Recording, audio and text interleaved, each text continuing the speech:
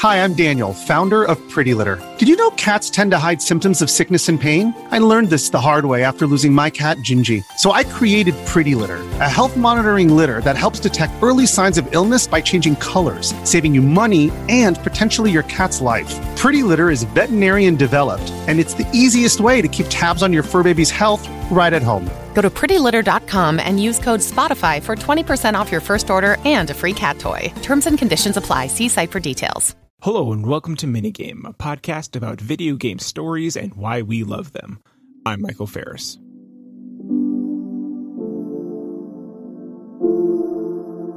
Back at the end of the 19th century, workers of the Pullman Palace Car Company lived in Pullman, Illinois.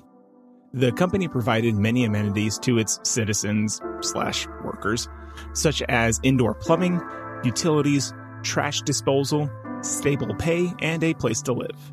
Not a bad life if you worked for the company. However, this safety net had some strings attached.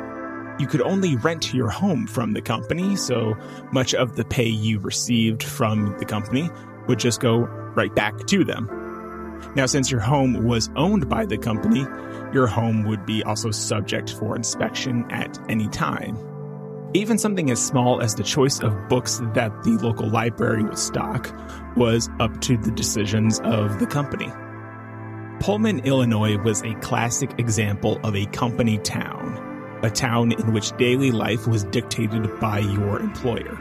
With the turn of the 20th century, travel became cheaper and industry became more globalized, so the need for the company town became less and less over time, as workers had a little bit more power to work for whomever they want and travel wherever they need to go. Economic safety nets created by the New Deal over the 1930s and 40s put a nail into the coffin for the concept. The Other Worlds, developed by Obsidian Entertainment, envisions a world in which the company town not only continued throughout the space age, but thrived, and company towns turned into company planets, and thus a hyper-capitalist, nightmarish hellscape emerged.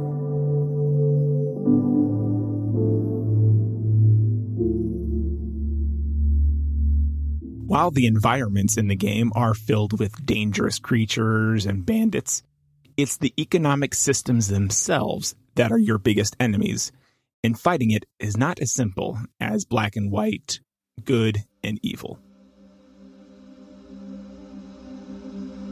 Your first interaction with an NPC in the game is a perfect encapsulation of this society. You come across an injured guard in the wilderness and naturally want to help. Instead of being grateful, the guard is more worried about violating company protocol by accepting medical help from an outsider than, dying.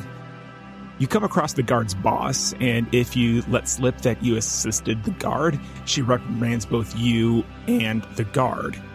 You later head into the town of Edgewater, a company town that is the primary source of canned food for the surrounding planets. Here you get to see how this kind of society wears down its citizens and often dehumanizes them. Workers who get sick are quarantined and shunned.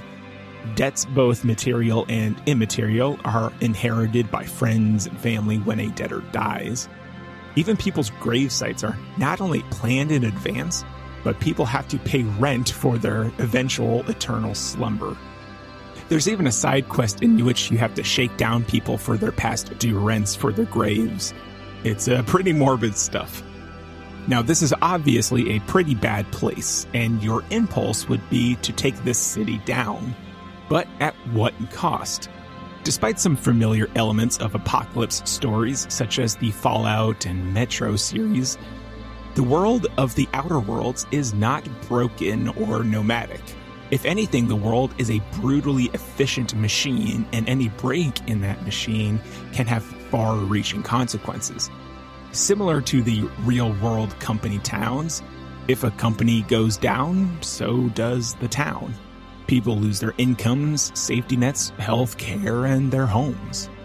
One of the first main quests in the game really messed with me. The mayor of Edgewater informs you that several of their employees have left the town and formed their own little community. The mayor suggests cutting off the community's power in order to force the workers back into the town. However, you go to the new community and it's a relatively peaceful place. And they suggest that you cut the power to the city and the company instead and give that power to this community. The leader of this community seems mostly disinterested in the potential consequences of a food shortage. And unless I missed something throughout my playthrough, there is no middle ground. You have to either turn these people into indentured servants to the big company in town, or risk a potential food shortage throughout the system. I ended up choosing to cut the power to the city because I figured since the company had a death grip on the town, a problem as simple as a power outage can be easily rectified for them. Many of your decisions in the Outer Worlds play out like this. You do have choices, but you feel more like a cog in a machine rather than a great liberator or hero. In a lot of ways, you become the most respected errand runner in the galaxy, all the while trying to undermine oppressive systems one step at a time. While the universe of the Outer Worlds is oppressive and kind of depressing, what you actually do in the game is actually a little inspiring. It shows that a series of small steps end up causing massive change in the world. While a company town is mostly a rarity in the world, we are still very dependent on employment to provide for us. And the only way we can change this is by working together, making millions of small changes, and that we can collectively make our own safety net for each other. Thank you very much for listening.